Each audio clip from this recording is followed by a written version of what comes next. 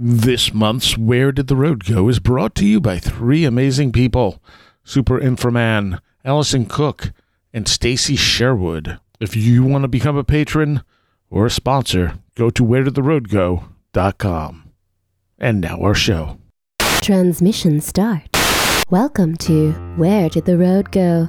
Join us as we wander off the path and explore lost history, consciousness, the paranormal, unexplained mysteries, alternative thought, and much more.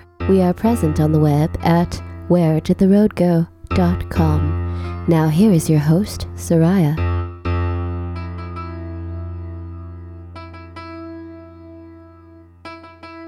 Welcome to this edition of Where Did the Road Go? And I am very pleased to have as my guest tonight Mr. Gregory Little.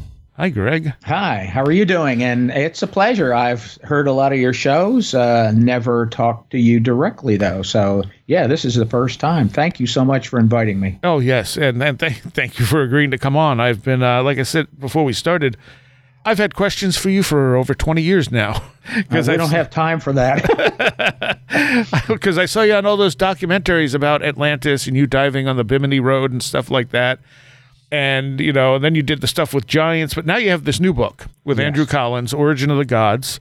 And this is also fantastic. And I feel like this is sort of a culmination of all your work in a sense. In a way, it is. It's really the first time that I started writing about this. And actually, the theory was, my part of it was presented in 1984 in my first book. So I've been down this road. It's like, where did this road go? Well, it's led me here, and it just keeps on going. And there's more information. I actually cut about half of what I wrote out of this book. And I know Andrew cut massive portions out, too, because we had a word count requirement from the publisher. And so I cut about half of it out. And maybe that's why you have a lot of questions, because I probably would have explained a whole lot more if I could have. And this book it's out on Intertraditions, Bear and Company. And you're looking at 345 with the index, but you have a very long index and footnote section. Yeah. So you're looking at about 300 pages with you writing the first half and Andrew writing the second half. Yeah, and the type is fairly small, though. That's an issue, but that's the way it is. And in fact, with publishing, paper has now become a big issue. But that, again, that's another problem. So it's small type or not, it's a very easy read. You know, you don't feel like you're slogging through it. It goes very quickly, a little too quick, honestly. Okay. I write for the general public, even in my profession. I try to write very down to earth and explain things as simply as I possibly can. I don't try to obfuscate anything.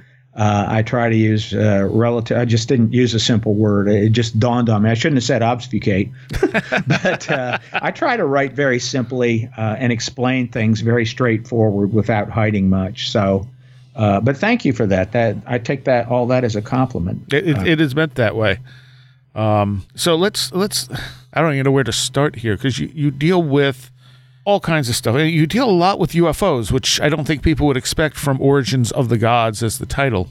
But you deal, you go from Native American stuff to Jung to like channeling to UFOs, all in the space of about 142 pages. And also the tech aspect of this, which I definitely want to get into before we're done tonight, because that's I think people need to hear more about that. But let's start with EMF radiation and what that can do to us. Okay. Well, EMF is electromagnetic fields. That's what it stands for. And we're surrounded by electromagnetic fields, particularly human-produced electromagnetic fields today. And so the reason they're important, I'll explain a little more about them in a minute, but the reason they're important is in the book is because the book is trying to explain ancient alien reports, ancient reports of angels, mystical experiences people had, modern UFOs, abductions, the contactee movement from the 1950s, actually the late 40s through the 60s, apparitional phenomena, even people like Joan of Arc and Edgar Cayce. And what Andrew and I have tried to do is come up with a sort of comprehensive and actually a surprising explanation for that whole kind of mess of things that appear to be unconnected. I've met a lot of people in the UFO field who have one explanation for UFOs, and that is that UFOs are nuts and bolts craft from other worlds. Yeah. That they're inhabited by aliens and they're visiting us for whatever reason. And that may be true in some cases. In fact, I think it probably is true in some cases. But the thing that ties all of these elements together is electromagnetic energy. And so the electromagnetic field, anybody listening to this, they are looking at it right now. If their eyes are open, they are looking at electromagnetic energy because light is electromagnetic energy. Visible light lies right in the middle of it. They may know that, most people know that owls can see heat signatures of animals, and that is infrared. Infrared light we cannot see, but an owl can. So anything that's alive is generating an electromagnetic field in that heat signature of infrared light. And of course, there's also ultraviolet, which causes sunburns. That's why when you lay in the sun, you get a sunburn. And on that end of the spectrum, it goes all the way to TV, the old televisions that used to have an antenna, which are still around. They still broadcast, but broadcast television is putting an electromagnetic pulse out into the environment, and TV antennas can pick it up, and that's what you see on a television. But we can't see those. Also, cell phones, microwaves of all different kinds, all of them produce electromagnetic fields, and the Earth itself produces an electromagnetic field. Huge amount of research on that. It's called the Schumann resonance, and it's a vibrational frequency of electromagnetic energy. And on that side, it goes all the way to what are called very, very low frequency waves, which actually the U.S. Navy has done a lot of research with. There was a time, I believe it was in the 80s, when the Navy put a many miles long antenna on the bottom of one of the Great Lakes. And that antenna was used to communicate with submarines everywhere around the world. However, they found that frequency that they were using caused health problems, so they ceased using it. On the other end of the electromagnetic energy spectrum, it goes all the way up to cosmic rays. The frequencies get faster and faster, and the waves actually get smaller and smaller. And of course, cosmic rays can be very dangerous, and cosmic particles and so on. So electromagnetic energy is pretty much everywhere. Every cell phone, every Wi-Fi, all of the cell phone towers around produce electromagnetic energy. Tons of research in that. There was a neuropsychologist in Canada named Michael Persinger who for decades did research on electromagnetic fields being focused in the brain. Yeah. It's fascinating stuff. And he produced what are identical to UFO experiences and UFO abductions and angels appearing. And some people claim to have met God using his device, which was inside a copper shielded room, which is a Faraday cage.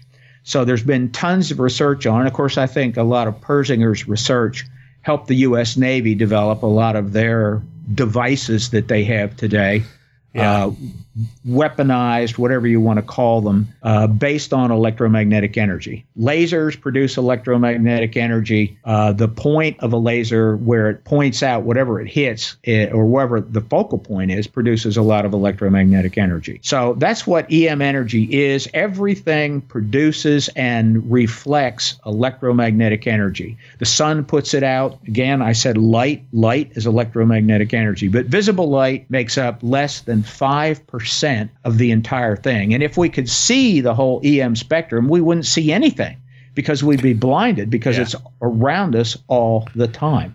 And I wonder, it's one of the things I've speculated is when people go out into the woods, they're getting away from some of the man-made signals where they're not being swamped with them like they are in cities and stuff. and they have paranormal experiences, is it because their minds are now not swamped with these signals and they're more open to the natural signals that are there? Well, that's a really important question. I'm actually glad you brought that up. There is research in that the Earth's ambient frequency, I said, was the Schumann resonance, and it's a vibrational electromagnetic field, and the human brain also produces electromagnetic fields too. Everything you think, everything you feel and do is producing a different electromagnetic pattern in your brain. So if we hooked up an electroencephalograph to your brain and looked at the frequency, there is full waking consciousness is beta waves. And then if you start to meditate, right on the cusp of meditation where you hit theta waves is where you hit the Schumann frequency or the Schumann resonance, which is the Earth's ambient frequency. In evolution, there's a lot of research saying that all life on Earth evolved within that Schumann resonance. So we have a link to that. So when you get to that, yes, you are much more prone to having what I would call paranormal experiences. But yeah, you need to get away from all the human-based stuff. And I'll add one more thing. As electromagnetic pollution occurs, which is, like I say, it's everywhere, as it's increased in strength and increased in numbers, what has happened is that we have experienced in psychology and psychiatry a huge increase in post-traumatic stress disorder, anxiety, depression, and it's not just the pandemic that's done this. This was happening decades ago. It started being noticed, and that's what I am. I'm a psychologist by profession. So this has been noticed for years. There has been research, a lot of anecdotal research, that links the proliferation of electromagnetic fields with the increase in these mental health disorders. And I buy into that. Now, there's not a lot of research and not a lot of funding for research in that field, maybe for obvious reasons. We are not going to stop the use of cell phones. That's not going to happen, right. Nor are we going to stop the increased proliferation of Wi-Fi signals and all that. All of it is electromagnetic in nature. It may have something to do with cancer, although they tell us over and over it doesn't if you use cell phones at a small level. If you don't put the phone up to your ear, this is actually in the books that they send, or they used to give you a little tiny pamphlet with your cell phone. It had tiny little print, and on the very last pages it would say, don't hold the cell phone against your body. Don't use it up against your ear more than an hour and a half a day. And of course, people do. And now today, people are using little electromagnetic things in their ears. It's called Bluetooth. You stick those in your ears, so you're producing EM fields on both ears. So I don't want to go a lot further with that, but electromagnetic fields are the key to this. I didn't come up with that. It was two people. It was John Keel who first talked about this, and also Carl Jung had some clues and hints about this in his writings back in the 1950s or so. Yeah, and you talk about how people misunderstand Keel or misunderstand Jung in your book. Yeah. Jung was greatly misunderstood. Everybody thinks Keel said that UFOs, his last book, 1959 is when the hardcover came out of Keel, Carl Jung's last book. It was called Flying Saucers, A Modern Myth of Things Seen in the Sky. Yeah. And Jung was very, very interested in the Contact D reports. He was very interested in why are all these UFO reports being made now. He did link it to the Cold War and the possibility of nuclear annihilation for the entire population of Earth. And he said something is seen, one doesn't know what. He never said that they were extraterrestrial craft or that they were nuts and bolts, but he said it's pretty clear something's there. And everybody thinks that Keel said it's all in your head, that it's all psychological and it's all in your head. It's not. He said over and over, something is seen, one doesn't know what. And then he said what happens is we interpret what we see based upon our beliefs that we already hold. For example, a person who believes that UFOs are extraterrestrial when they see something that looks like, I'll call it a flying saucer, instantly they're going to project their belief onto the object that they see and say, I'm seeing a flying saucer with aliens in it or extraterrestrials in it. That is basically what Jung said. Other people might interpret it as an angel. If they're very, very religious or spiritual and they believe in angels, they may see angels. Other people might see what they interpret as extraterrestrial aliens. That is what Jung said about it. But he said it's very clear something very real is happening. And he said that whatever it is, this is where the EM part comes in, the electromagnetic part. He said that whatever it is, it appears to be an archetype, which that we could take hours to discuss what he meant by archetypes. He said that they appear to be archetypes, and what they are doing is they are changing their frequency from the ultraviolet end of the electromagnetic energy spectrum. The ultraviolet end is invisible into the visible light portion of the spectrum, so we can interact with them. And I was astonished when I very first read that. And he said that archetypes, which most people think of as symbols, actually exist in objective reality, and they can manifest through this process. And he used the term psychoid. A psychoid factor is something that is thought to be like a symbol, but it manifests into physical reality, at least temporarily. So that was Jung's portion of it. Almost everybody skipped over that because they didn't understand it. They didn't understand what he meant by any of that. And that leads right into Keel's superspectrum idea of these things moving in from the ultraviolet or moving in from the infrared and going out through the other.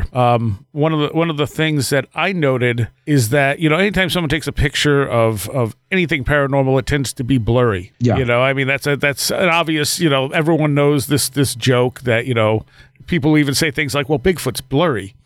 But infrared light and stuff will cause cameras to malfunction and not focus. Well, the infrared forms would themselves be blurry anyway. Right. Again, with Jung, we are projecting an interpretation using what is already in our own belief system. We do this all the time. The simplest example I can give of projection comes from the song Some Enchanted Evening. It's some enchanted evening, you will see a stranger across the crowded room, and you're going to fall in love. It's love at first sight.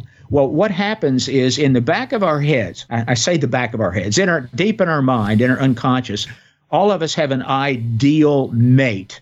Somebody that, we're sexually attracted to, physically attracted to. They have certain characteristics, certain color of hair and all that.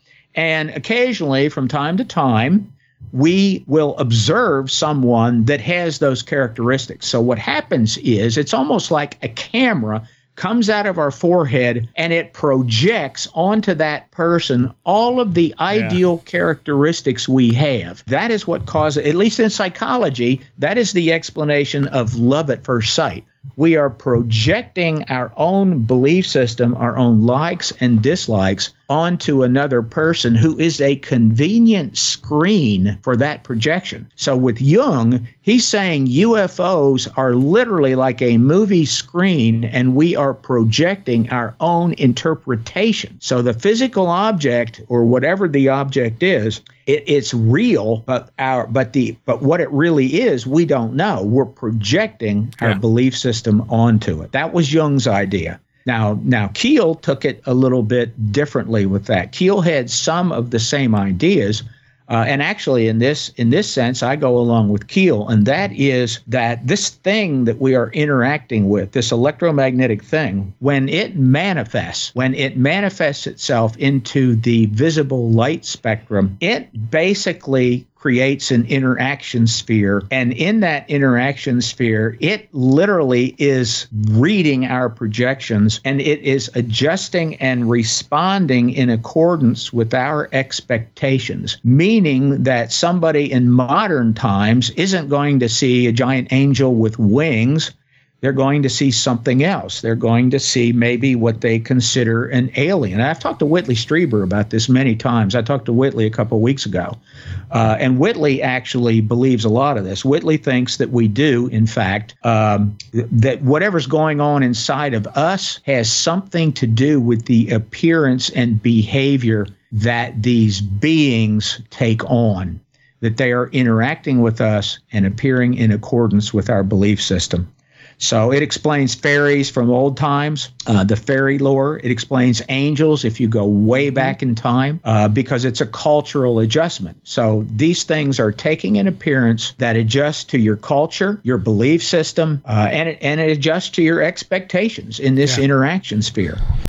That's what this is all about. So what is the actual thing? That's the question here, and that's what we tried to explain in the book. Even when dealing with, like, especially one-off monster accounts, the really weird ones, I suspect that what's happening is people are encountering this type of energy or some kind of wandering bit of consciousness, and their brain has no paradigm for it. Yes, that's one great way. Yeah. And they're just going, I don't know, it's scary because I don't know what it is. It must be a monster. And then their brain. Well, that's what you'd expect it to run into in some remote woods somewhere. Right. Absolutely. Right. And I think once you get someone has a Bigfoot report of a particular type of Bigfoot, then it sort of has a form for people to jump to when they also encounter it. Right. Absolutely. I mean, that's the idea completely. And the thing that people just don't get is, how can that happen? Yeah. How can it be that there's something like that changes and manifests its form? We have some of those things in nature already. A chameleon's a good example. It adjusts its form. There are octopus that do the same thing. They adjust their shape, they adjust their color, and they're temporary too. I talk about time beings in the book. I know we'll get to that at some point, but it's temporary. And in the case of these manifestations of energy, that's really what it is. We have an energy manifestation.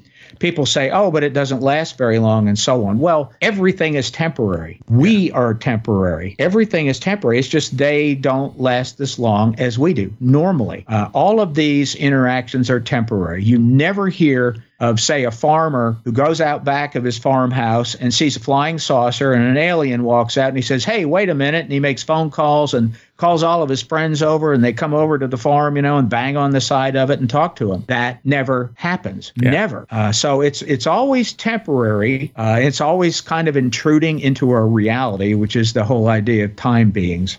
Well, it's also, there are repeated areas like Hopkinsville, like Skinwalker Ranch, those window areas where stuff happens more often or for slightly longer periods. Yes. Yes, those window areas, both Andrew and I, Paul Devereaux, I think, was the person who really did most of the initial research. Excuse me. Devereaux did most of the original research and basically showed that these window areas, meaning, and Andrew likes to call them portals, it's a place where these manifestations occur over and over and over long periods of time. The U.S. has got quite a few of these places, but those areas have certain geological anomalies, such as a lot of granite under the surface, a lot of what's called tectonic strain, which actually was one of Michael Persinger's main interests in all of this, of the research he did with this. And there are crystalline formations, which basically is what granite is anyway, but there's a lot of pure crystals generally in the area. And those have a great deal to do with creating these electromagnetic, I'll call them portals now, but ways that this energy can manifest. And it sounds crazy and it sounds new age, but it's not. It has a very firm basis in geological research and in psychological research. It has a really firm base. Yeah. Oh, absolutely.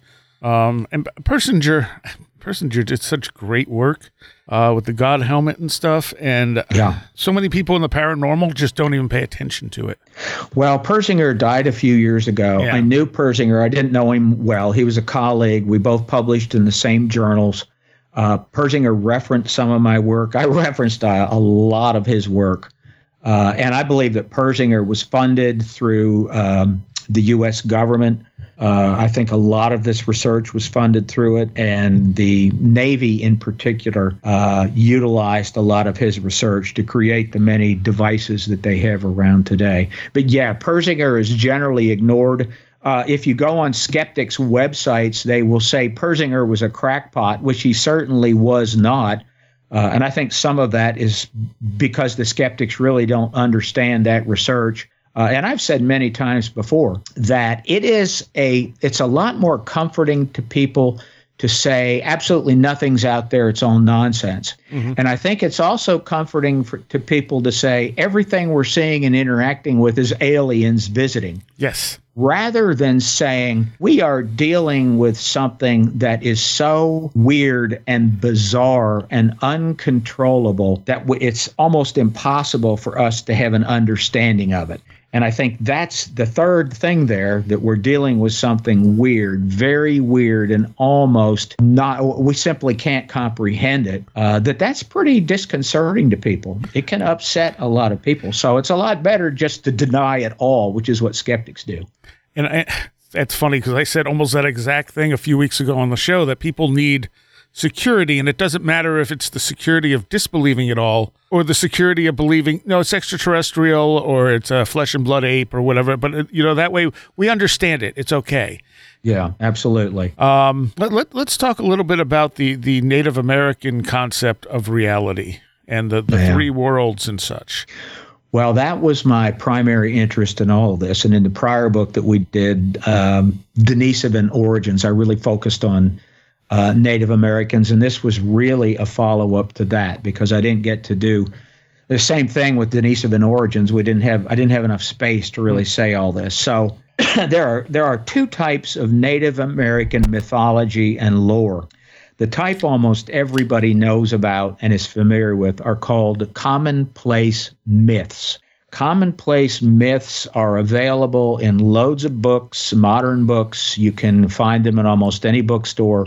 They tell stories about animals. They tell stories about different things about hunters and tribes and so on. They tell about the stars, and they talk about star beings and all that. And they'll talk about creation, where there was a chief and his wife that lived in the heavens, and the chief pulled up he pulled a tree out of the ground, and it created a hole, and his wife fell through, and he went down, and that's how people started on Earth. Or there was a turtle. Those are all commonplace myths. They were told around the campfire. Almost all of them were told to children. Like I said, they're widely available, and they are the stories almost everybody knows. They're amazing. They are stories about morals, right and wrong. The stories about animals teach about hunting. They teach about the wiles that various animals have. So they're instructive in their nature. However, there is a second type of knowledge. I didn't come up with these names. These were ethnologists that came up with these names. The other type is called sacred knowledge. Sacred knowledge was hidden from the masses. It's not widely disseminated. A lot of it is available now, but it's only been in the past few years where it's become fairly widely available. The sacred knowledge that I'm going to talk about comes from several groups. One of them were America's mound-building populations. The mound builders were active mainly from roughly 3000 BC till the time that the first Europeans started trekking through North America, which is basically around 1539 or so is when they started dying out. But the mound-building population did leave us a lot of information, as did the Hopi and the Zuni tribes. A lot of their information was written down by ethnographers in the 1700s and 1800s. Most of those books have not yet been digitized, but those that are, they've only been digitized for maybe the last 5 years or so. So they're available mainly in university libraries. So they told a lot of the information to the early ethnographers. So here's the story. Native Americans have a creation myth that explains everything. So their creation myth starts with a singularity of energy, a small single point of energy, like the Big Bang. And the word singularity is not my interpretation. It is the exact word that the ethnographers used in the translation. So there was a singularity of pure spiritual energy. And for whatever reason, this singularity developed two sort of opposing but imbalanced forces. And of course, you can't have a singularity that has two forces. It's no longer a singularity. And in the moment that these two forces occurred, that caused the Big Bang, and it created everything. The Zuni, in the ancient Zuni literature, the Zuni called this singularity a container of all, and they said that the universe was created when this container of all, which was a point of spiritual energy, thought outward. It thought outward. I mean, that's a great explanation of the Big Bang to me. So when it did, when it thought outward, or when this Big Bang occurred, it created a three-part universe. And again, this is where the common myths get mixed with the sacred literature. The common myths talk about a three-part world, an upper world, a lower world, and a middle world. The upper world is defined, I mean, they had symbols for their upper world, and they were mainly birds, like huge raptor birds like eagles or hawks. In some countries, they were swans. In some places, they were vultures. Large birds were seen as associated with the upper world. So too was the sun. The upper world is all about the process of creation and harmony. Creation and harmony is in the upper world. The sun, for example, is one of the main components of the upper world. It wasn't a god. They didn't worship the sun. They worshiped the part or the power behind the sun. But the sun was very regular and very orderly. They could tell that it was going to come up every day. They knew exactly where it was going to come up, and they knew where it was going to set year after year after year. So it was very orderly. The lower world was represented by the power of entropy. Now, they called it disharmony. I have chosen the word entropy on purpose, because in the term of disharmony, all things get old. All things degrade back to their most primordial nature. No matter what is created in this universe, eventually it degrades back in a non-stoppable process back to its original form. So the Native Americans saw this upper world of creation and this lower world of entropy. Those were the two forces. And within the middle of these two great forces or powers was the physical world. The physical world they saw as a three-dimensional, two-sided mirror. Three-dimensional, two-sided mirror. And it was created as a place where the upper world and the lower world could interact in harmony. That is their idea. So everything is made out of spiritual energy. Everything is spiritual in its nature. In their concept, earth, dirt, it's the most primordial type of spiritual energy, very primordial. They knew that we came from dust and we return to dust. Mounds were built out of earth. Earthworks were made, linear earthworks, all used in rituals because it was the most primordial form of energy. Rocks are solidified energy. Crystals are a type of purified and dense energy, which is actually true. Crystals are filled with energy, which there are easy ways to demonstrate that. Water is flowing energy, and fire is the release of energy.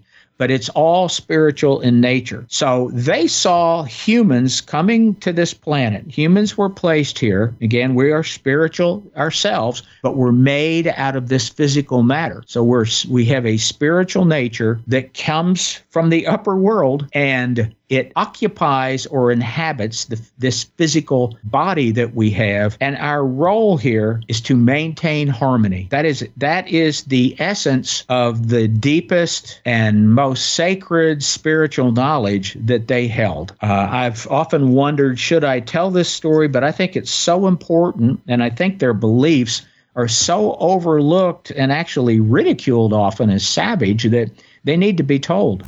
Absolutely. Yeah, you also talk about them saying we have two parts to a soul, a life soul Yes. and a free soul, which I really like that too. Yeah, that's the same thing the Egyptians believe. When Graham Hancock read, it was a book called Path of Souls, and then I have a Mound encyclopedia that he had too. His book, America Before, contains some of this information in it, and he says it's exactly like Egypt. Yeah. So in Egypt, you have a Ka and a Ba, but here in the Native American tradition, you have a life soul and you have a free soul. And as I said, the Native Americans recognize that we are made out of earth. We come from dust and we'll go back to dust. That is called the life soul.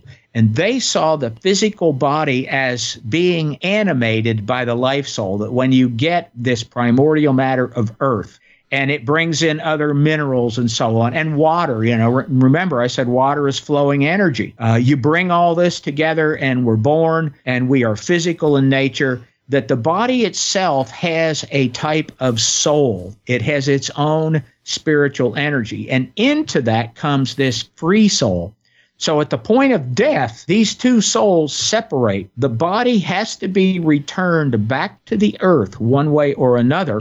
And the free soul, according to their belief system, takes a journey to the sky, which is called the Path of Souls. And the Path of Souls journey is very, very, very well known, now accepted in mainstream archaeology and anthropology. It is a leap of the soul, this free soul, which is pure spiritual energy, the leap of the soul. It goes, in Native American lore, to Orion's Nebula, known as Messier 42. And from there, it goes under the earth, comes out the other side the next night. It hops onto the Milky Way, makes a trip up the Milky Way toward the north, eventually reaching a portal out of the upper world. The portal is believed to be in the constellation of Cygnus, which Andrew Collins has talked about in many, many books, and particularly the star Deneb. And from there, it goes to what they call the other world, which I have never really talked about very much. So that is this idea of two souls and the Path of Souls journey, which is absolutely fascinating. I've gotten into the rituals in the Path of Soul journey. Very, very interesting. A lot of Native American earthworks and geometric earthworks were designed specifically to help the soul make this leap back to the sky world. Why haven't you talked about the other world concept very much? There's not a lot written about it. I have talked to some Native American shaman, one of whom I talk about in the book in it. He was extremely hesitant to talk about the other world. And when we got into this, like, where does the soul go when it leaves the sky world? It doesn't stay in Orion, it doesn't stay at Cygnus, and it doesn't stay in the Milky Way. It goes through this portal, and this portal leads to what they call the other world. And they used the term, when the early ethnographers asked them about it, someone decided we'll just call it the happy hunting ground. That was the idea. Happy hunting ground. That's where we're going. Everything's fine. It's a happy hunting ground. But it's real similar. The concept is very similar to the ancient Hebrew concept of the Guff. Wow. There's a movie, I think it's called The Seventh Sign. Yeah, and it talks about the Guff in it. And the Guff is a real concept in really old Jewish literature. Yeah.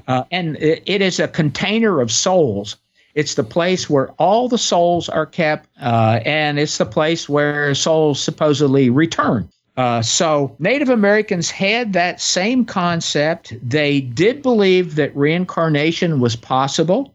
They also believed in resurrection of the actual body in some cases. That is why some of the mounds have these giant stone tombs in them that look identical to a lot of the stone chambers that you find in the UK and other places in Europe.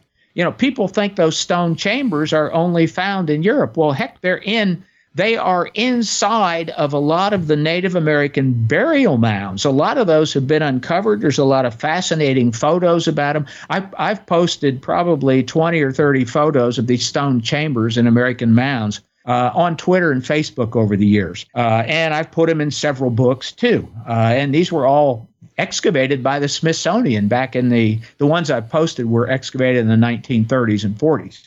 But they had the same idea. They believed that some people they wanted to bring back.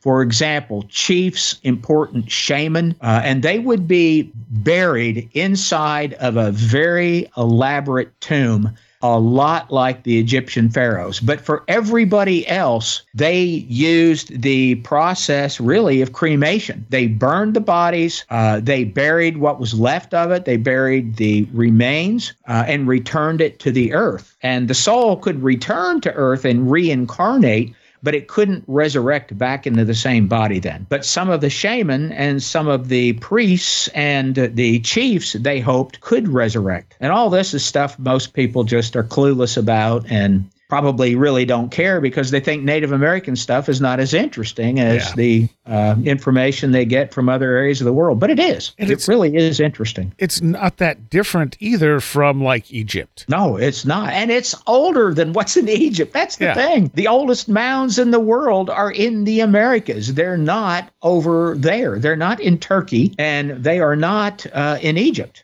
Egypt is in this sense a relative newcomer. Oh yeah. Well, I'm not putting down Egypt. I've talked to Zahi Hawass. I can't say I know him very well, but I've talked to him. And I've been to a number of conferences where he presented in the States. And Zahi really doesn't care about anything but Egypt. And I don't really want to put the man down. So I'll stop with that. All right.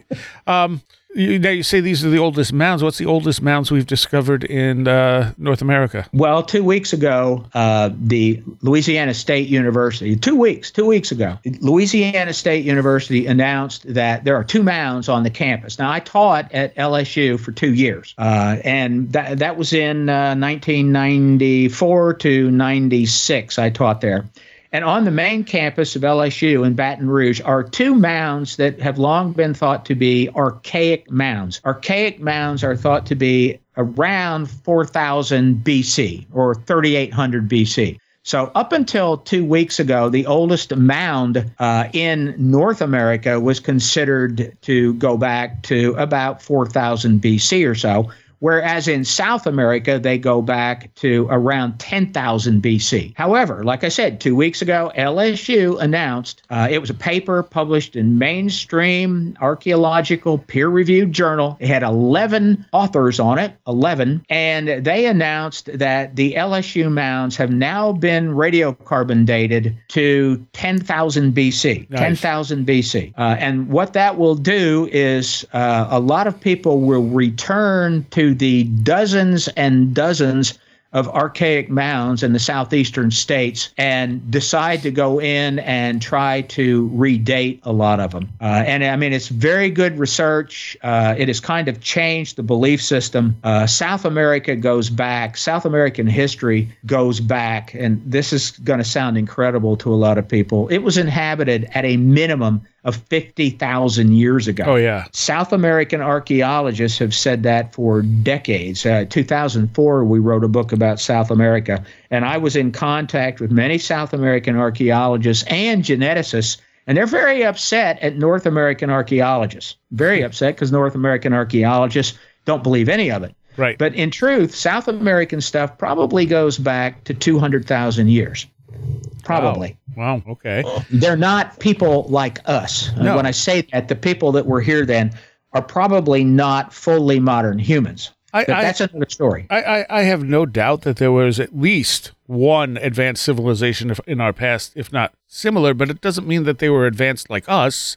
It doesn't mean they had cell phones and televisions. You know, I think people just can't imagine a, quote, advanced civilization being anything other than what we have. Yeah. Well, it's belief systems and projection. Yeah. That really explains it. There's all these things in psychology that explain that.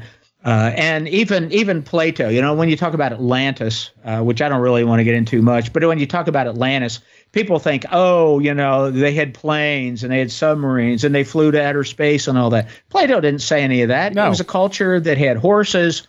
They used shields, they had swords, but they were seafaring. It was a maritime culture. Right. Plato was talking about an empire of islands that had a maritime trading culture that went all over the world. Yep. And of course, a maritime culture in 10,000 BC was built along shorelines, just like most people in the world today live along coastal lines. And if the sea levels suddenly rise 300 feet, all that stuff is underwater. Yep. All of it. And of course, it'll degrade. And we found lots of stuff that degraded underwater in all the research that we did in the Bahamas. We saw planes that had only crashed 10 years ago that were like, everything was gone except for some of the aluminum. They just totally degrade underwater. Well, not only that, but again, that's another story. And not only that, but that 300-foot sea rise wasn't a gradual, gentle thing, but most likely an enormous, explosion of water coming into the Atlantic, swamping everything. So you also have that to deal with.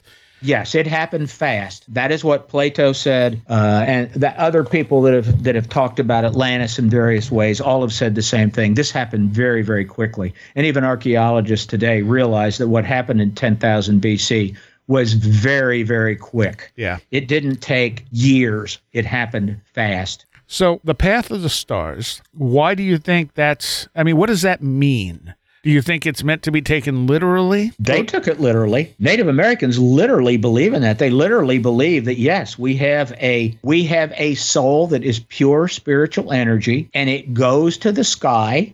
Exactly why they came up with Orion and Cygnus, it was the book Denisovan Origins that Andrew and I put out in 2019. In that, I did calculations and showed that in 17,000 years ago,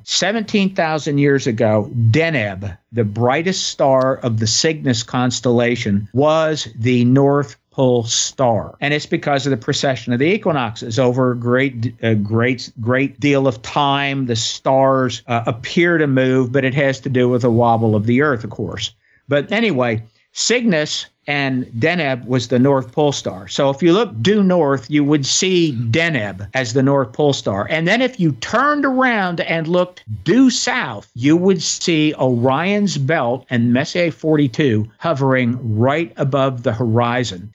Now, another interesting piece of this, that's when we believe that this idea of Path of Souls, taking the journey from Orion to Cygnus, developed. And of course, the Milky Way is what connects the two. The Milky Way would have been a band right over the top of the Earth going around, and you'd look at Orion in the south and put your head up and just spin around and watch the Milky Way go all the way up to Cygnus. So it looked like a path. It looked like the stars were a path of souls. But if you think about the Earth's magnetic field, north and south, and you look at the lines of connection, go to the NASA website and look at the lines of connection and the movements of the magnetic fields south to north, you will see something very strange. So if what they say about the soul making this journey is literally true, then it may be that the soul follows the lines of magnetic fields. This is not in the book. This is stuff that I pulled out of the book simply because I didn't have enough room to put it all in. Okay. That's really interesting.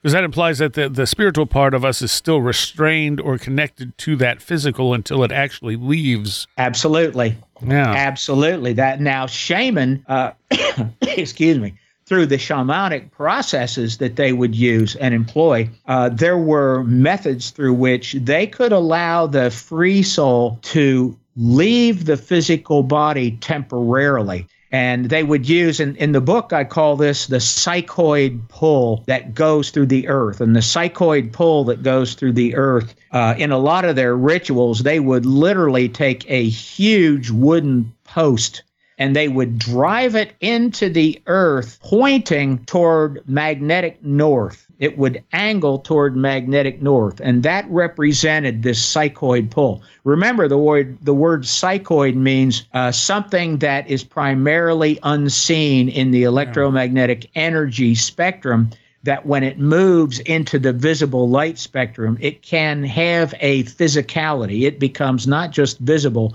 but somewhat physical, even though it's temporary. So they would do this and do their rituals, and then they would use this pull like an elevator, and they could ascend to the upper world and interact with the forces of the upper world. On the other hand, something that I almost never really talk about in detail and won't here either, there were certain types of shaman that the Navajo would simply call a witch, and they would employ this elevator to go down into the lower world where entropy and destruction is and disharmony is, and most witches would do this to bring ill luck or ill health or bad things to other people to happen. Yeah. And witches, that is what they did. They employed the pull like an elevator to go down instead of up. And according to their belief system, once you have taken the pull down, you really can't ascend up the pull. You are forever a witch once you become one. All right. One of the things I definitely wanted to get to here, flashes of light that happen along with paranormal experiences, and I've had these. John Keel talks about having them every time he moved, I believe he said. But all kinds of flashes of light. Light is one of the things that over the course of doing the show, we've focused in on being one of the most common elements of paranormal experiences. Absolutely. Well, okay. So I'll tell you a little, this is in the book. 2013, the Edgar Mitchell Foundation did a study on 3,256 UFO experiencers who saw entities and interacted with entities. 3,256 people. And so they did some psychological evaluations in them. They found that these people were very, very normal. They did not have mental illness to any degree above the normal population. So the reason I brought this up is because what they saw, what the most consistent thing they all saw, was a flash of light. They'd see brilliant lights, orbs of light, and sometimes within those lights would be beings, translucent beings sometimes.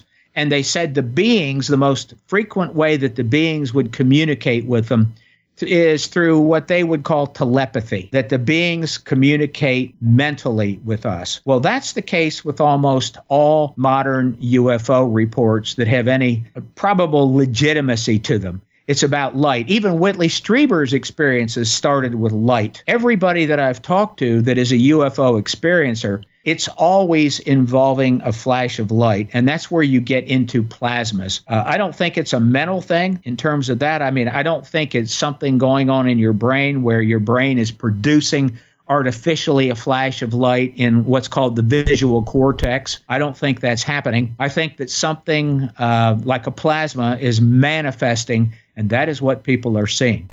I hope I answered what you asked. Yes.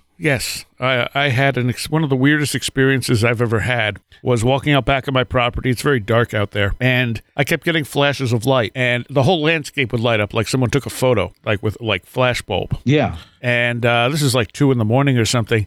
And out in the field behind my house, there's a point of light that's never been there before, never been there since, blinking on and off in like 7-second intervals, like on 7 seconds, off 7 seconds. If I looked directly at it, once it went off, it wouldn't come on until I looked away. And interesting. The weirdest part of all this is I looked up and there was like this big full moon, and clouds start covering the moon, and the moon pops through the clouds and starts shaking. Huh.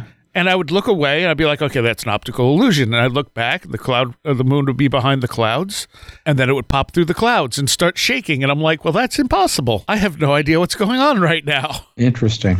But those flashes of light and the light in the field, eventually I'm like, this was something to do with that light, you know? Yeah. Okay. So there are so many people that report things like that. There's so many famous people that have experiences like that. In the book, I mentioned Emanuel Swedenborg. Oh, yeah. I also mentioned Joan of Arc. I mentioned Edgar Cayce. All 3 of those people had their experiences through light. They saw these brilliant flashes of light. That's how they all started down this road of interacting with the entities. Yeah. In the case of Swedenborg, back in 1743, the entities told Swedenborg point blank that we are from other planets. They even took Swedenborg to the other planets. They took him all the way to Saturn. And he went to all the other planets, like he went to Mars, Mercury, Venus. Didn't go to Jupiter. That's the only one that, as far as I know, that he didn't go to. Right. But Swedenborg interacted with these he was a famous scientist. He interacted with these beings for 28 years and wrote numerous books about it. And of course, I call Swedenborg the first contactee, because everything that happened to that man over almost 300 years ago is identical to what happens to modern contactees. And Joan of Arc, Saint Joan of Arc, she saw flashes of light when it began. And within those flashes of light, then entities began to appear and speak to her. The same thing happened to Edgar Cayce. I don't really want to, we could spend hours talking about any of these individuals.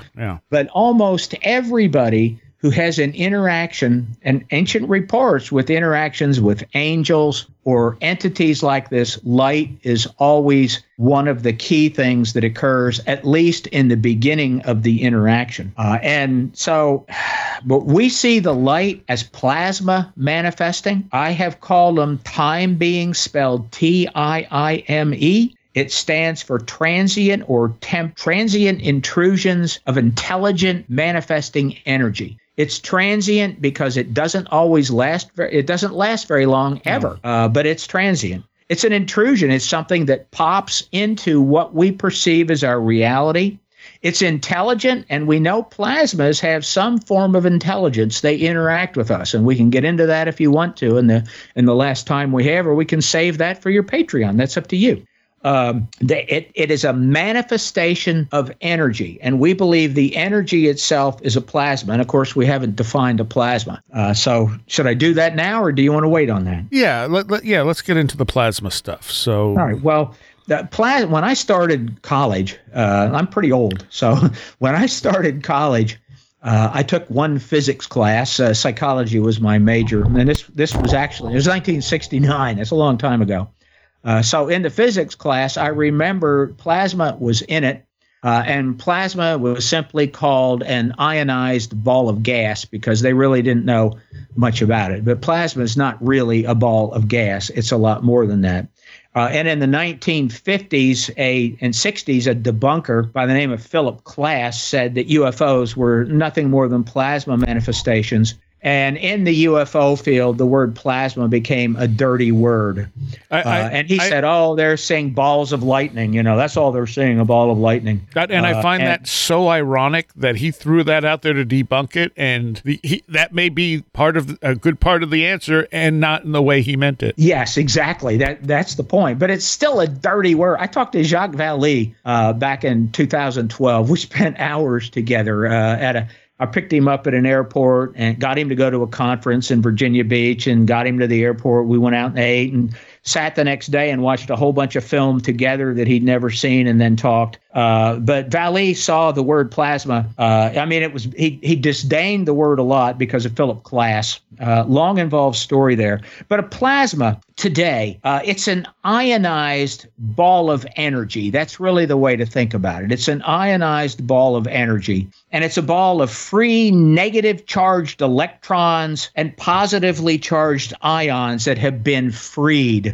And they begin rotating and spinning around. And as it does, it ionizes, it heats up, and it creates a powerful electromagnetic field around it. So the energy to create a plasma has to come from somewhere. The U.S. Navy is using lasers to produce plasmas. That's how they produce them for the things that they have made technologically out of this research.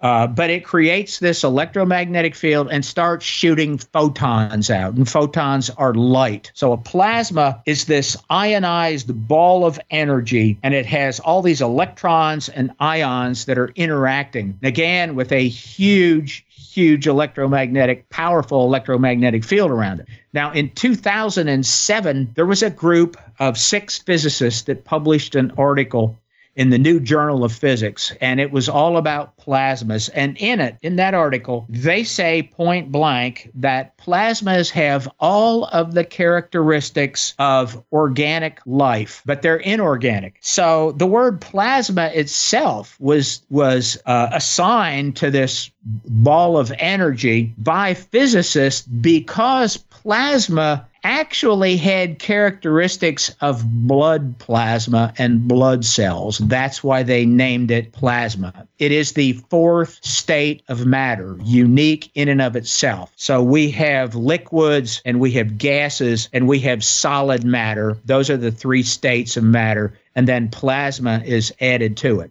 There is such a thing called dusty plasma and exotic plasma.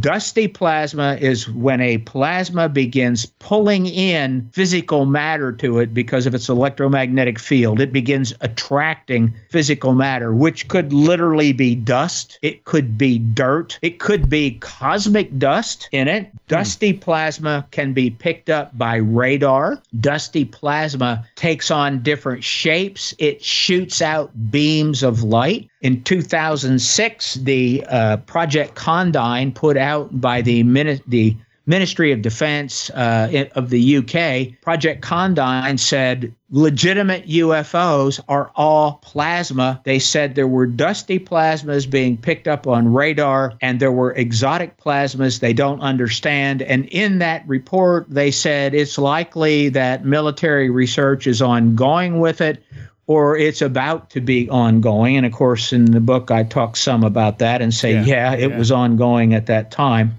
But in this article, this new article, the physicists were saying point blank that it has the characteristics of life. It appears to interact with us. It forms. When it forms, it creates what looks like a double helix inside it. A double helix is essentially what would look like a ladder. And we have DNA in not all of our cells, but most of our cells in our body. DNA is a double helix, and so what is it? Well, it looks like a ladder. There's 2 sides to the ladder, and then there's rungs of the ladder. In human DNA, there are 3 billion rungs, and the rungs are made up of amino acids clicking together, 3 billion rungs. And then if you take this ladder and you start twisting it, and you twist it, and you twist it, that's a double helix, okay? So, and in human DNA, when you twist it, it pulls together into a little ball and goes into the cell. But with the plasmas, they could see a double helix forming in it. And they watched the double helix split itself down the middle, exactly the same thing that happens in cellular reproduction in humans. And when it split, it formed another side and created 2 plasmas. That's reproduction. That's exactly what it is. And what they said is, if we could keep this, if we sustain the energy to this plasma long enough, it would probably become alive in ways that we would understand that it's alive and interact with us. So there's so many researchers that have said this stuff is all about plasmas. One other one I talk about was a study done in Missouri by the chairperson of the Department of Physics of Southeastern State Missouri State University. His name was Harley Rutledge. He did a 7-year study in southeastern Missouri.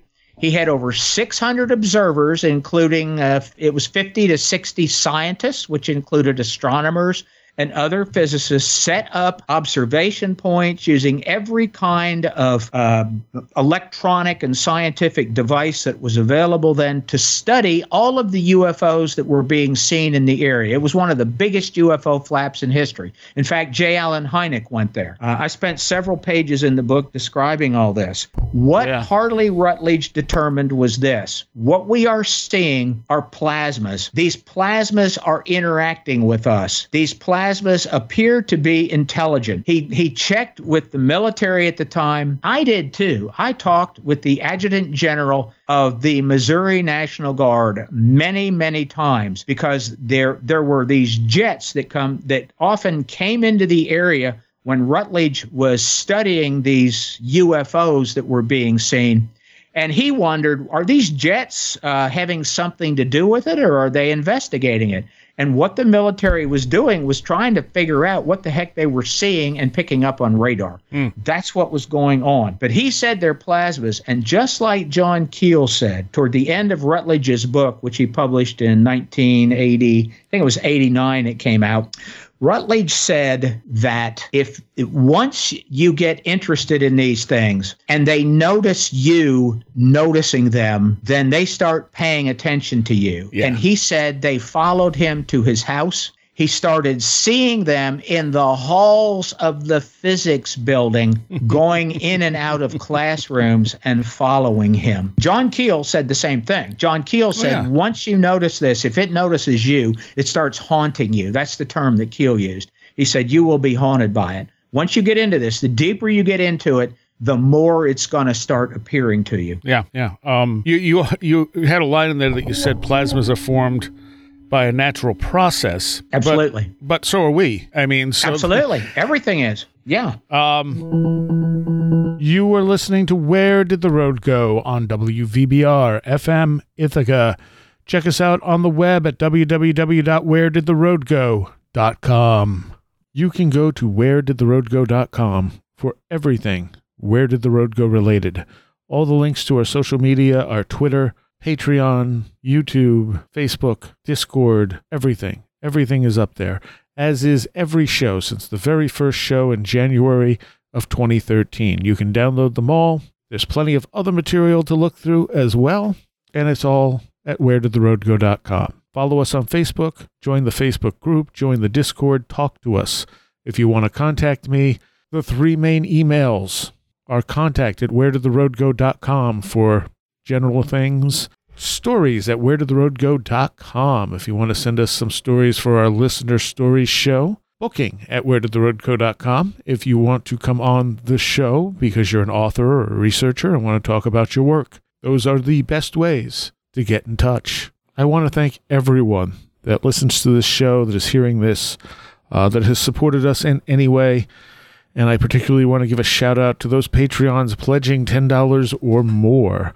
Chuck Shutters, Leanne Cherry, Allison Cook, Super Inframan, CJ, Andrew Nichols, Matthew Sproul, Christine, a blue second-gen MR2 drifting around a Japanese mountain, Patricia Giaquinta, Alex Whitcomb, American Rambler, Andrew Maines, Ann Witowski, Barbara Fisher, Beverly Williamson, Big Boy Limina, Charles Davis, Charles in Florida, land of the crazy and communicable, Christopher Ernst, Craig Parmenter, Diane B., Edu Camahort, Empty K, Eric Todd, James Lattimore, Jim Pyre, Joanna Rojas, John Bracken, Carla Mahoney, Craig Cicernos, James Lindsay, Jay, Greg Sagstumi, Kevin Schreck, Cool Kitty, Kristen L., Laser Printer Jam, Lauren McLean, Linz Jackson K., Luke Osborne, MJ Armstrong,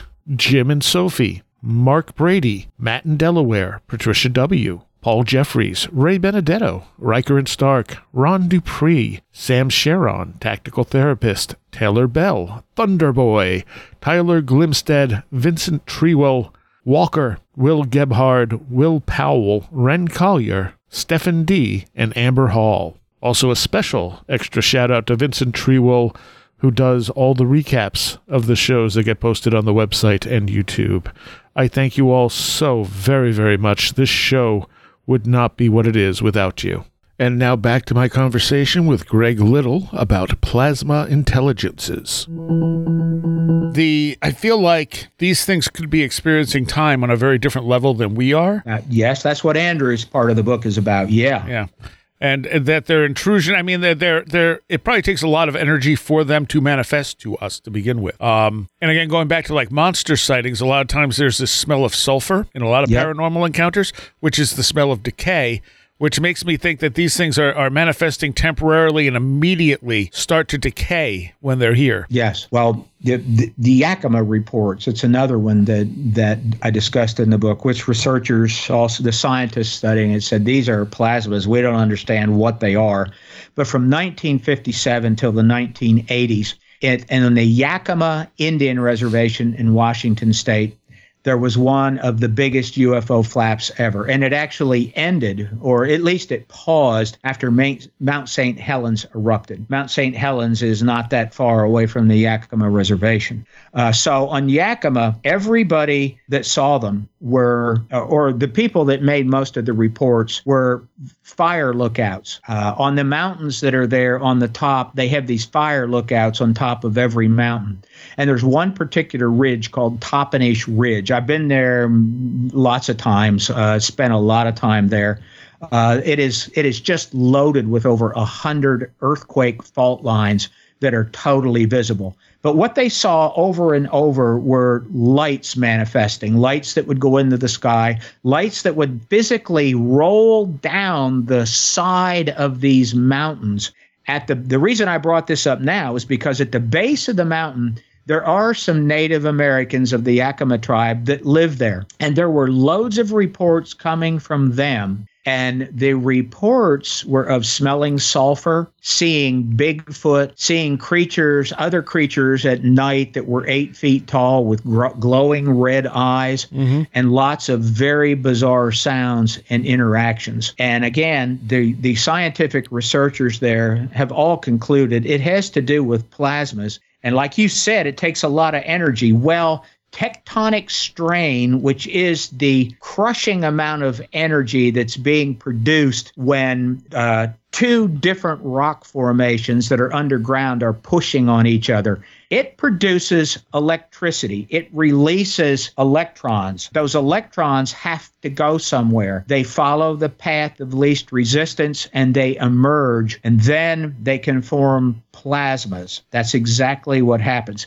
And it was actually Devereaux who came up with most of that, and he actually measured how much energy that they could produce. So if the plasmas could be maintained for a while, as long as they have enough energy, they can be maintained, and then I believe they create an interaction sphere, and what then manifests is partly coming from its observers, at least those that are in proximity to it. So I don't know how I got to that. It was something you said, stimuli. Oh, the Bigfoot. Yeah. Yeah. Well, just the sulfur smell in general in paranormal encounters. Oh, absolutely. Well, the smell of sulfur. Plasmas are very hot. That's what ionization means. It's a very, very hot ball of gas. And it's also an explanation for why so many people that claim to have gotten close to UFOs or these balls of light tend to have radiation burns on their face and hands.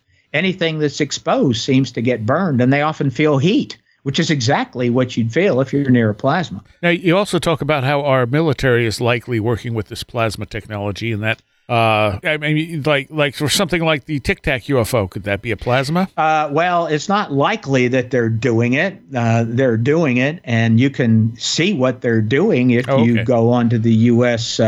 Patent Office website and look them up. They have patented this stuff. I think they started this research back in the 70s. I tell a story about that in the book of the Office of Naval Research in Pensacola, and the work that I did for the Office of Naval Research as a contractor under a grant for them, and talking to some of their young researchers, because I was pretty young then, and that was 1972 and 73, at the beginning of graduate school. Persinger did some work on this, but what we know that the Navy's done, and I can go through just a list of them very easily, and they come up with these really cool terms. Like in the 1990s, they made what they call a PICL, P-I-K-L, and what it stands for is Pulsed Impulsive Kill Laser. They wanted to create a laser that would literally kill people, and it was designed to put a huge laser burst on people, but it took so much energy, and it was just impractical. So then in the 2000s, they developed what they called a PEP, which is a pulsed energy projectile, like a fireball that they could shoot at a distant focal point. They tested it on animals, and it could produce all kinds of neurological impairment. And a lot of that research is available in government repository libraries, also, which I mentioned in the book. In 2013, they made what they called a PASS. They called it a plasma acoustic shield system, which is a very strange thing. It would sustain a plasma in the air, and it's made by a laser. You sustain a plasma in the air, and they could move it all over the place instantaneously. They could create multiple plasmas from the main plasma, make them merge together, and so on. And it's almost like you take a laser pointer, although it's not this simple, but you take a laser pointer, you need a really powerful one, and you create a focal point in the sky. You create a focal point, and you use the invisible light spectrum to do it. You don't use visible light. That way nobody can see the beam. So they made that in 2013.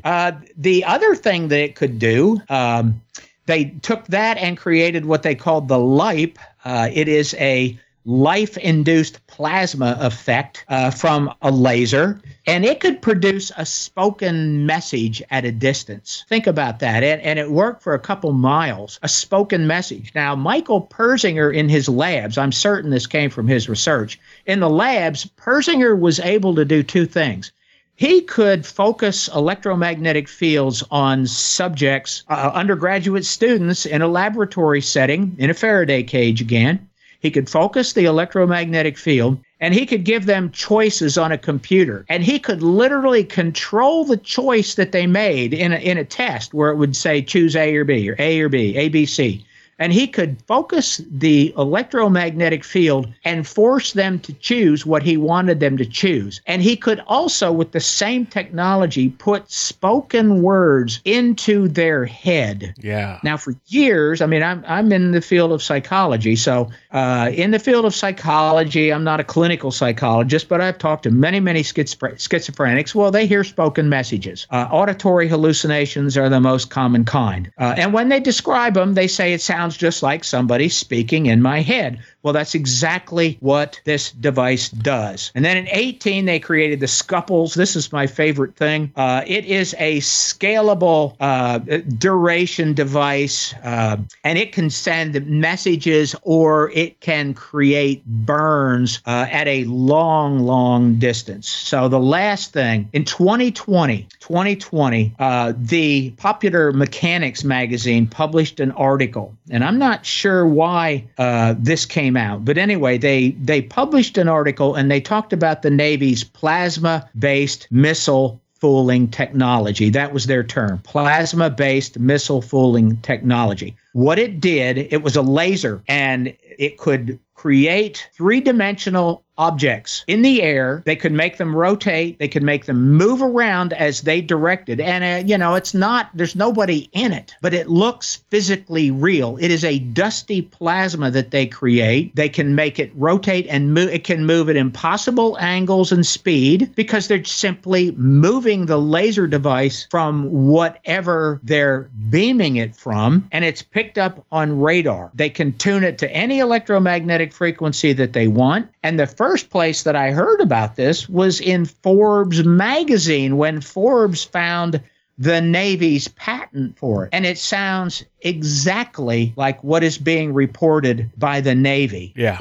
And so what I believe, I've said this many times, this part is not in the book. This was part that I cut because of word limitations. But I believe that what the Tic Tacs are, I believe what the Navy is seeing is the testing of these devices. If you know about the way all of this occurred off of the carriers and so on, and the jets, they were testing new radars. And the pilots, it wouldn't have mattered if they shot at it, but this was all just testing stuff. That's what they were out doing along the coastal California, in Florida. Also, a lot of these have been seen in Virginia Beach. And I don't think the pilots knew anything about it. I don't think the radar operators knew anything about it. I believe that there's black ops and contractors that do this work. It'll never see the light of day. And they're simply testing, what does our radar see? How do pilots interpret it? How does the ship interpret it? Surely the captains would have been aware that this testing was going on to make sure that nobody did anything really stupid. But that's what I believe is the source of that particular set of events. And again, that's not going to be very popular Nobody's going to like that explanation. But if you look up the patents, well, there it is. And if those are the ones you can actually find, imagine the stuff they have out there that they're working on that we don't know about, that's buried in black projects and stuff. Well, I got aware of a lot of this quite by accident in the early 1990s when I stumbled into what are called government repository libraries. They are, you have to get access to it. It's not, none of it's online, and you can find specialized military journals, specialized journals and reports that publish these grant reports, but they are not widely available. And a lot of these reports don't they reference other grant publications, like a university will get a grant to work on one little aspect of, say, one of these devices. Right. They don't even know what the device is used for. They're just working on one portion of it, but there's somebody that collates all that information and puts it all together. But we never see that. We never see those reports, the light of day. We do see the effects of it out in the real world, I believe, but we never see the actual reports. All right. Before we end this segment, I want you to describe the puzzle concept that you sort of rephrased from August Roberts. Yeah. Augie Roberts, great guy. He was one of the first UFO people. Well, how he described it is this way. He said the UFO enigma is like a vast, vast jigsaw puzzle. And he said, imagine a jigsaw puzzle that's spread out on the ground, and it goes for miles and miles and miles. So far, you can never see all of it. And as you walk around on this puzzle and you look at pieces, you'll see people every now and then that find a piece that fits, and they go, oh my God, I've solved the puzzle. But they've only focused on one piece of the puzzle.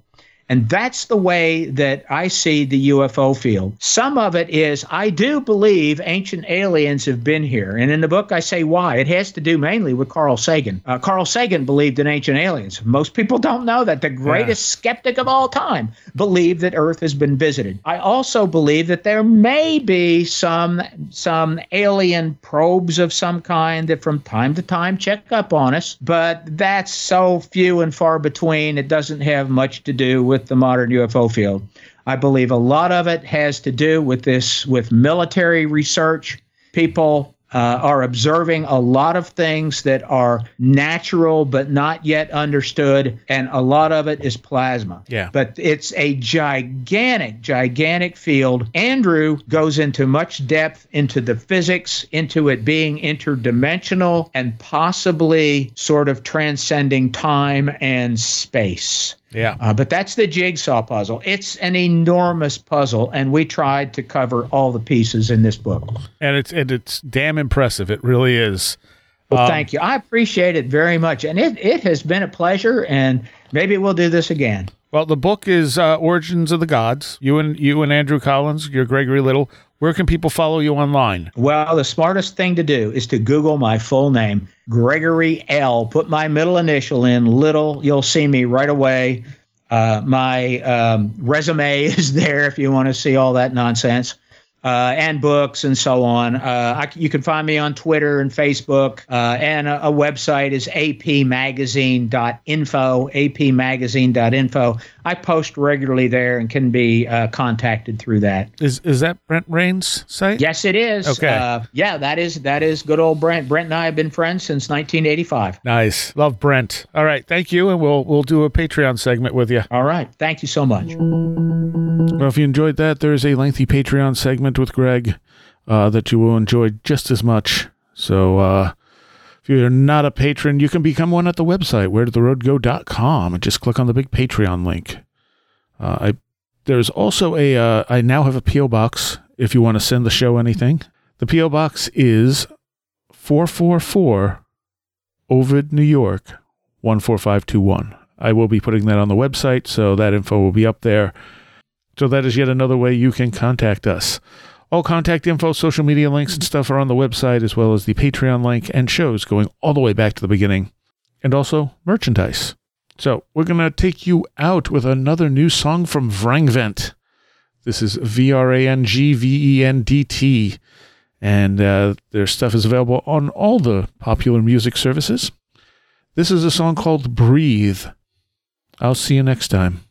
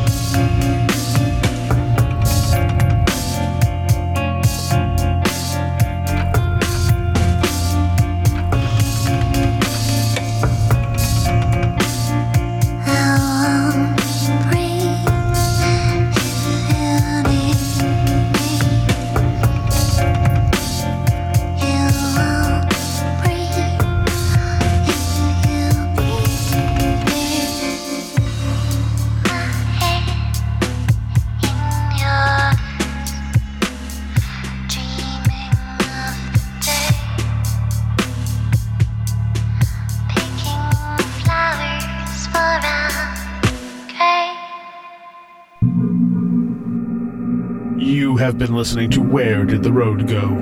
This show is made possible in part from our Patreons, and we thank you and everyone listening for helping us continue this exploration of the strange. You can always find everything Where Did the Road Go related at www.wheredidtheroadgo.com. And thank you so much for your support.